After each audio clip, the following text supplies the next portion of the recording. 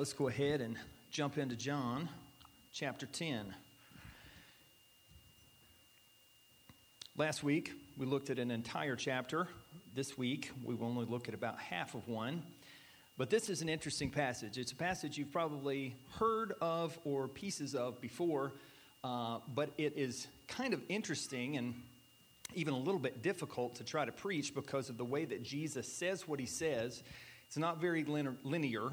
He repeats himself on purpose, clarifies what he's talking about, and so on and so forth.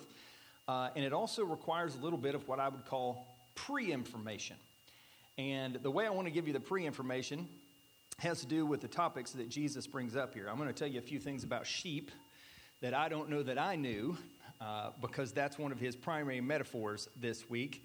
And then the way the points are going to collect themselves are really going to come under kind of two headings. They will be truths about Jesus and truths about us. Let's talk about these sheep. The commentary work that I did this week, I found it to be quite funny.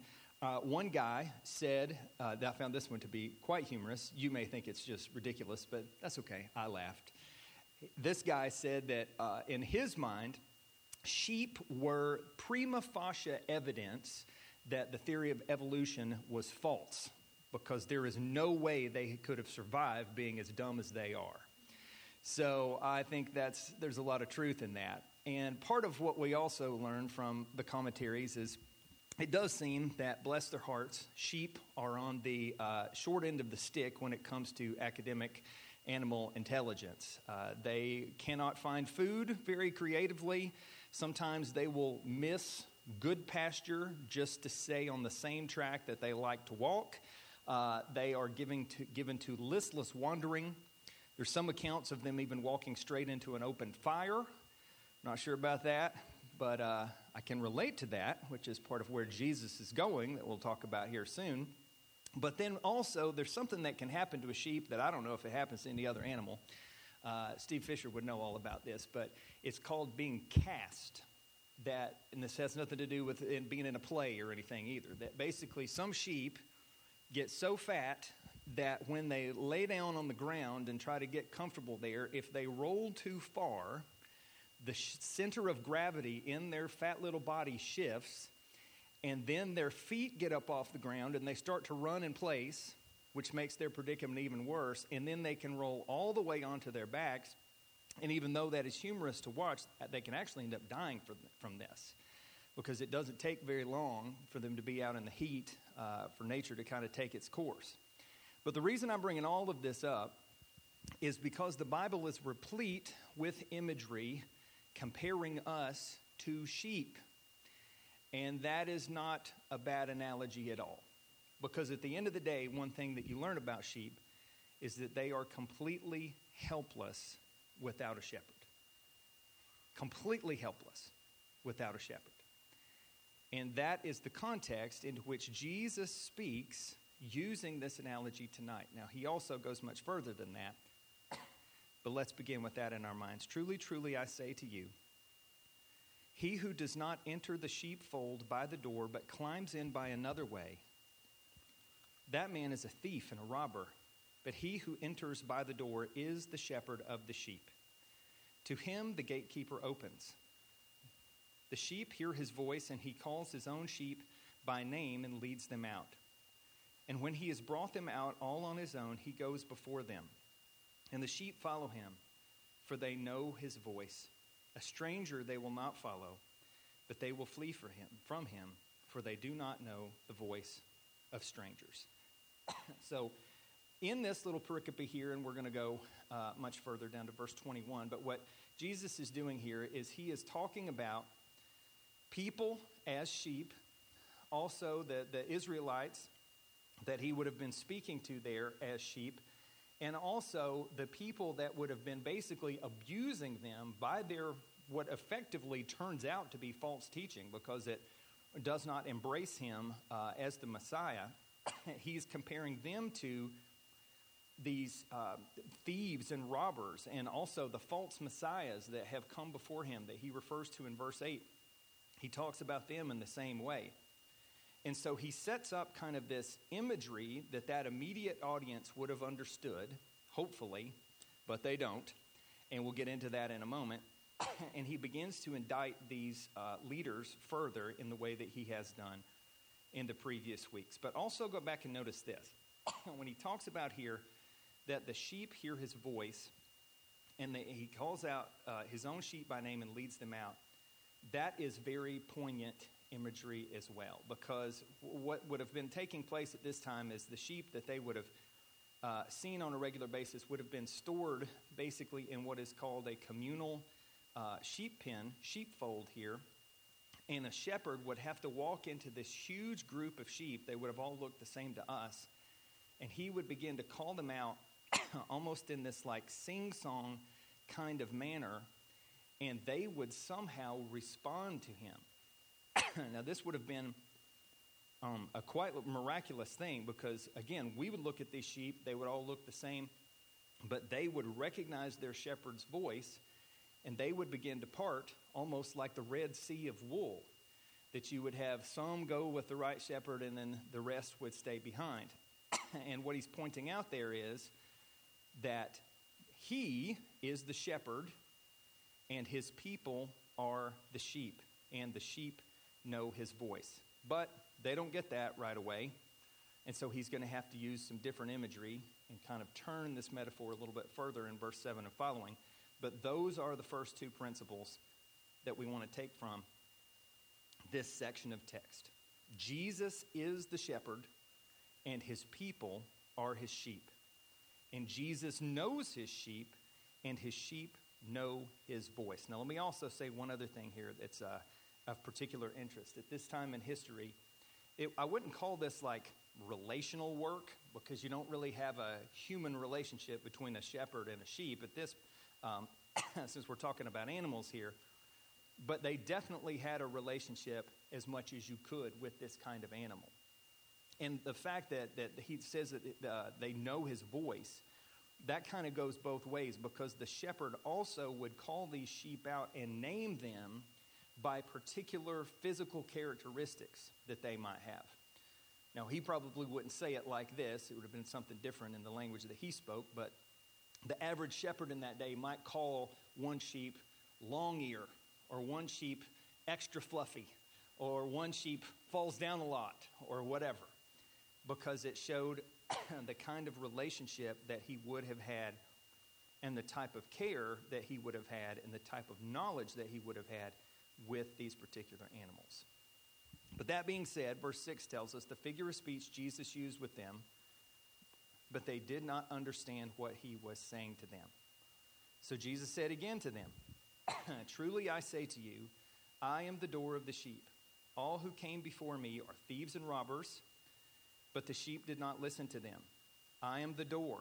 If anyone enters by me, he will be saved, and he will go in and out and find pasture." Now, verse 8 there I mentioned briefly earlier, but the thought that is here is he's talking about false messiahs that have come before him, but I think he's also talking about these Pharisees and religious leaders that were right there in the midst as well, that they were teaching, and the true sheep would not have listened to them.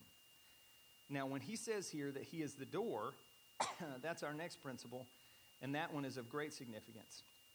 That is that Jesus is the door that leads to salvation, safety, and satisfaction.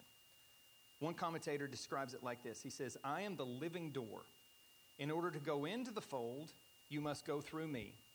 Likewise, to go out to pasture, you must go through me. As the door, I am the protector and I am the provider. When you come in the door, you are not only saved, but you are safe. When you go out through me, you go out to pasture. I am the provider. No one is coming through the door except the one who comes through me." Now let's talk about some of the implications there. This lines up with what we'll see in just a few chapters in John 14:6, when Jesus says, "I am the way, the truth, and the life. No one comes to the Father except through me." This is the doctrine of what you might call the exclusivity of Christ, that Jesus is the only way men and women and boys and girls can be made right with God, enter a relationship with him, and someday get to heaven. So he is the door to salvation in that sense. But he is not simply the door to salvation. He is also the door to safety of all kinds. Because this communal pen that they would have been in here was probably, rocks probably this high or so. And when they didn't have a door in most traditional senses like we would. And most times when we think about sheep herding, it has very, English or Scottish or even Southern America kind of language and baggage that goes with it. But at this time in history, the door was actually one of two people. It was either the shepherd himself, which is what Jesus is talking about here, or they would hire somebody to be the gatekeeper kind of in the shepherd's stead. So when Jesus is talking about being the door, he's literally saying no one is getting in and out of this pen, figuratively, spiritually, literally, unless they come through him. So it's not just a salvation sense, there is a safety sense. Nobody can get in and steal those sheep unless they go through Jesus. And we know what Jesus says about the doctrine of eternal security in other places in Scripture, that no one can pluck us or snatch us out of his hand, that once we truly belong to Christ, we belong to him. You can't be more safe spiritually than that. But then also, think about the context that this was being offered in. That these people had just been listening for quite some time about all these extra Christian things that have been placed upon the law that God gave. Now they're beginning to understand, hey, we can't really trust these guys that we thought that we could trust. And so in that moment of spiritual panic, in that context of their situation kind of decaying, Jesus is saying to them, listen, come to me, I will give you salvation, I will give you spiritual safety. And I think there's a really good word for us today in that, because you look through any type of social media, you spend 5 minutes online, you just drive around, sadly, to many of the churches in this community, and you will find people doing all kinds of unhelpful things in the name of Jesus that are far beyond the Bible. Now, does that mean we go around being the theological police? It doesn't.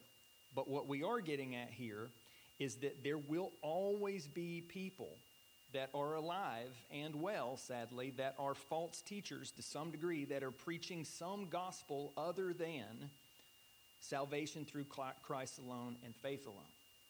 And so the best way we can avoid that is to focus on the door himself. That's why in this church, everything goes back to the gospel.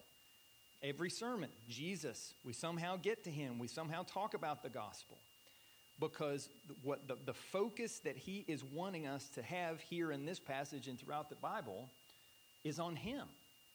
The entire Bible is about Jesus. We seek him for salvation. We seek him for spiritual safety. And we need to teach and preach and encourage and lead people to Christ in every way that we can. That's how we avoid slipping into the type of legalism that these folks had been inundated by. But that's also how we grow in our faith, and we get stronger, and we see people meet Christ. And I believe the further we go in history, this is exactly what Jude 3 and 4 warns us about. This is not a new problem, but there will be more and more people and more false gospels, if you will, pop up to try to lead us away from Christ. And again, the antidote is to go back to the door. Go back to the one that saves us, that protects us, that keeps others' false gospels out, and focus on the Lord Jesus himself. One final note on this. This is partly why having good pastors in a local church is very important. And this is why one day if you move on from Refuge, you move to another city or something like that, we want to try to help you as best we can get you connected with another church in a new community. We want to help you find another church that preaches the same gospel that we do, that has people that love Jesus and that want to care for you and want to point you to Christ as best they can. Finding a church that focuses on the gospel is not an afterthought after you see if they've got the programs that you want. That needs to be the primary thing. And then we ask some of those other questions. They're important, But what's the most important? Most important question is, are they pointing to Jesus as the door for salvation and for safety? And do they have people that can point you in that direction? Now, the last thing that I want to point out here is that Jesus is the door that also opens to satisfaction as well. Look back at verse 9, because it dovetails again right into what he says in verse 10. I am the door. So he said this twice in 2 verses, and you know when you see things repeated, it's there for emphasis. If anyone enters by me, he will be saved and go in and out and find pasture. Now, that idea there of pasture is very similar to what you know from Psalm 23. It's very similar from what we know about sheep and shepherds and all kinds of livestock here. Pasture is something that they all have to eat. And it also goes right into verse 10 here. When he says here, the thief comes only to steal and to kill and destroy. I came that they may have life and have it abundantly. So again, in the context immediately here, he's talking about these people that are preaching another gospel. But in verse 10, that certainly applies to our spiritual adversary, the devil, as well. Because isn't that exactly what Satan does? He comes to steal, to kill, and to destroy. But Jesus offers the complete antithetical alternative, life and life abundant. Now, when we hear that in our day, the immediate thought is often abundant possessions, right? We got a lot of money, we got a nice house, we got a great retirement plan, we got all these wonderful things that often come with increased material possessions. But I don't think that's what Jesus is talking about here. He's talking about a spiritual life of abundance. Could it also lead into, extra that you can do other things with? Of course. But what he's talking about here is this spiritual, eternal quality of life, which reminds us that Jesus doesn't just save us from hell. He saves us for meaning and purpose and joy in this life. I like how Kent Hughes says it in his commentary. He says it like this. He says, we're not just protected from the destruction of sin. We're given the joy of walking with Jesus. Now, it doesn't mean we constantly frolic in the meadow where life is easy. Jesus doesn't just promise us a trouble-free life, but he promises us a joy that is bigger and lasts longer than our troubles. Even when we walk through the valley of the shadow of death, we will not fear. Even when we feel like we have armies encamped around us, he spreads out a banquet before us in the sight of those enemies. So part of what Jesus offers us is spiritual and in this life, to an appropriate degree, satisfaction. So that means when we try to pursue ultimate satisfaction in anything other than Christ, we're trying to dig up the ocean. Another metaphor, we're trying to dig a well where ultimately there is not lasting water. That if we seek to make anything other than Jesus primary, it will always, always, always let us down. Whatever it is that we're truly looking for in life, it is ultimately found in the Lord Jesus. So a couple of application points there on that. If you're digging in a well apart from Christ looking for ultimate satisfaction, cut it out. Because ultimately, it's going to come up dry. Can it satisfy for a short time? It can. But is it going to be lasting satisfaction? It will not be. And on the positive side of that, whatever it is you're looking for, Jesus has it. He is the door. He is the well of living water. He is what he says here in verse 11 and following, also the good shepherd. And then look how he describes his goodness. The good shepherd lays down his life for the sheep. He who is a hired hand and not a shepherd, who does not own the sheep, sees the wolf coming and leaves the sheep and flees. And the wolf snatches them and scatters them. He flees because he is a hired hand and cares nothing for the sheep. I am the good shepherd. I know my own, and my own know me. Just as the Father knows me, and I know the Father, and I lay down my life for the sheep. So the principle is this. Jesus is the good shepherd who lays down his life for his sheep. Now let's go back and unpack this here. Notice again, it's almost like Jesus is singing a song here. I don't think he was, but the mnemonic devices that he is using to try to drive this home are not inconsequential. The fact that he says something and then he says something else and then he goes back and he says that again, he is communicating to them the significance of what he's saying, and he does it repeatedly with this different kind of imagery. Now here he also contrasts who he is with who these other Pharisaical teachers would have been. He essentially calls them hired hands. And he basically says that they don't care about the people in the way that he cares about the people.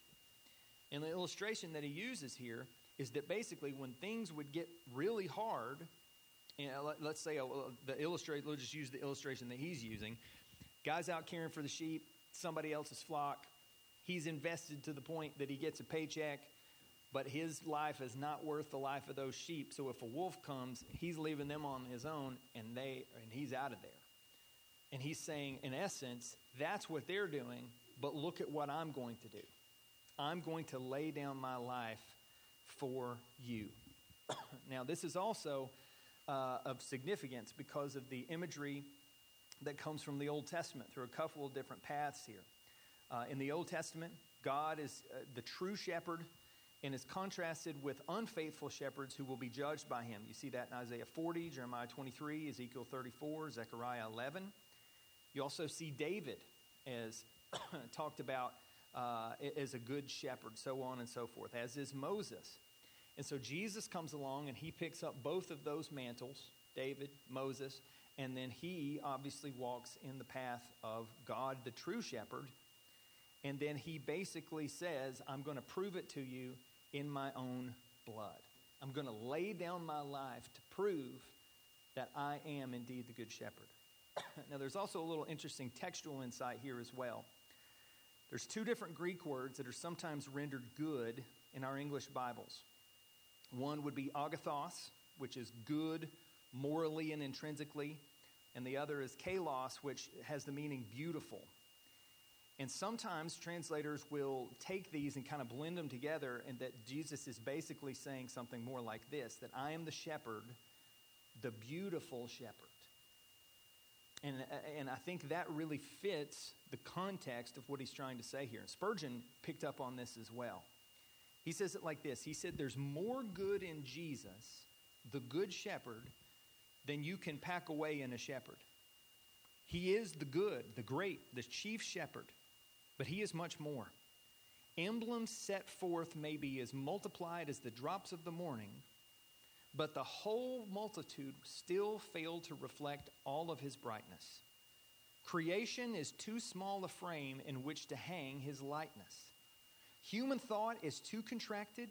Human speech is too feeble to set him forth to the full. He is inconceivably above our conceptions, unfetterably above our utterances. So what Spurgeon is picking up on there is exactly right. That he is the good shepherd. But he's even better than that. He's such a good shepherd that we can't even describe truly how good he is. So again, I think the application of that is kind of what it was before. If you have access to the real deal, to the best thing that you can find, then why would we fritter away? Why would we waste our time looking for a sense of ultimate anything in anything other than Christ alone? It's a well that ultimately holds no lasting water. But there's more good news here. Look at verse 16. It says this, and I have other sheep that are not of this fold. I must bring them in also, and they will listen to my voice. So there will be one flock and one shepherd. And what he's talking about here is actually us. He's talking about the Gentiles. Remember, he was speaking to a primarily Jewish audience here. And he's saying there are going to be other people outside of who's standing here. There's going to be other people outside of the nation of Israel that I'm going to choose, and they are going to respond, and they are going to be part of this flock, and it's going to be amazing. There's going to be one flock. There's going to be one shepherd, and I'm going to be that guy. This is the same thing that Paul picks up on is what he calls the mystery in the book of Colossians. The fact that Jews and Gentiles would be together after such a history of animus and not being able to get along is truly remarkable and miraculous. And Jesus is saying that he will bring them together. So I think the application there is gratitude. That we just simply be thankful that the Lord in his kindness saw fit to bring us in knowing that we had nothing to offer. Now, here in verses 17 and 18, we get one final piece of truth, and then we're going to see how the crowd responded to this at the end. But I want to give you the truth up front this time. This is that Jesus is the good shepherd who lays down his life for his sheep, and he's also the good shepherd who has the authority to take that life up again. 17, for this reason the Father loves me, because I lay down my life that I may take it up again. Clearly he's talking about the resurrection here. No one takes it from me, but I lay it down of my own accord. I have the authority to lay it down, and I have authority to take it up again. This charge I have received from my Father. Now let's think about all that we've learned over the last few weeks here. What is one note that Jesus has played time and time and time again? Seems like almost every week. It's that he has messianic authority. That he's not just some random Johnny-come-lately teacher that's passing by, that's going to fade out like all the others, but he has the authority of God. What's another note that Jesus has been playing in this same song? It's that he has a divine origin, that he has been sent from God. And right here in this little passage, this two little verses here, he plays both of those notes together again, and that is no accident. He is communicating to them time and time and time again, I am the person you've been looking for. I am the one that all the prophets testified about. And I have the thumbprint and the stamp of authority from God, my Father. There's one last thing to notice right there within that as well. Look back in verse 18. It says, no one takes it from me, but I lay it down of my own accord. That's significant as well, because think about the last week of Jesus' life, particularly those last couple of days when things are really starting to come apart. When they come to arrest him, they didn't arrest him simply because they had numbers on their side. They arrested him because he allowed them to do so. He could have extinguished the whole thing there if he had wanted to. But of course he didn't. You think about the irony of him standing before Herod and Pilate and all these other guys and the last little bit of his life there. All of those things happened because Jesus allowed them to happen. Even when he was being crucified, the same thing. He allowed this story to unfold to secure redemption for us. And even in that, it shows the same thing that we've seen throughout the book, this notion of Jesus' precise timing, Jesus' superintention, his sovereignty over all things, that nothing is happening that is not happening according to his plan. The metaphor I've used before, I will use again. They are playing checkers. Jesus is playing master level chess. And you see it time and time and time again throughout each of these chapters. Now, I want to say that in light of all that, and so there was great rejoicing and a revival broke out. But look at how the story ends right here, and then we'll pick it up again next week and see where it goes from there. But there was division among the Jews because of these words. Many of them said, he has a demon and is insane. Why listen to him? And the others said, these are not the words of one who is oppressed by a demon. Can a demon open the eyes of the blind? So just like we saw before, and just like we will see again, when Jesus says who he is, it is always met with a variety of responses. There will be some who put their faith and trust in him and who believe and their lives are changed forever. There will be others that can't figure him out. There will be still others that are completely against him. So as we share the gospel and tell the truth about Jesus today, we can't be surprised when we see similar responses. This is the way that it's always been. There's always been a mixed bag of responses to the Lord Jesus. But the question I want to close with tonight, the one that's most important to you personally, is what is your response to Jesus? After being reminded of all the things that we have seen that are true of him tonight, that he is the shepherd and we are his sheep, that he knows his sheep inside and out and his sheep know his voice, that he is the door that leads to salvation, safety, and satisfaction, and that he is the good shepherd who lays down his life for his sheep and who has the authority to take it up again. What's your response to him tonight? For some, it needs to be that you turn aside from trying to save yourself and you put your faith and trust in this good shepherd and you let him lead you as only he can.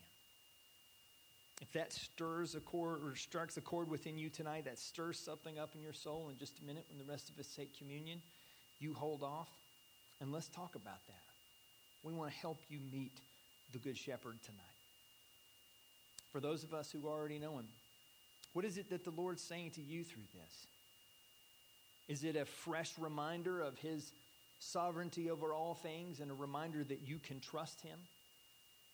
Is it a fresh reminder that he really has whatever it is that you're looking for in this life? Safety, security, purpose, meaning, joy. Jesus has it. Or is it something completely different? Whatever it is, let's go before this good shepherd tonight and let's ask him to speak to us, to lead us, to guide us as only he can. Let's pray. Oh Lord, we are thankful to be reminded of who you are and what you have done for us. To be reminded again that you know us as your sheep. Helpless as we are without you, you know us by name. You know all of our strengths, all of our weaknesses, all of our pain points. And instead of casting us out, it endears us to you and you to us. Lord, we thank you for being that kind of good shepherd. Lord, we thank you that you are the door, that you have opened wide the door of salvation for us through your perfect life, substitutes death, and glorious resurrection. Lord, we pray that as we look to you, that you would further convince us of your goodness, that you would further remind us of all that you've shown us and given us in the Lord Jesus. Lord, the problem is not on your end, it's on our side. Just like these sheep, we get so distracted. We make such a mess. But Lord, in your kindness, you lead us to repentance. Lord, do that for us tonight. Remind us again of your goodness. We pray all this in Jesus' mighty name.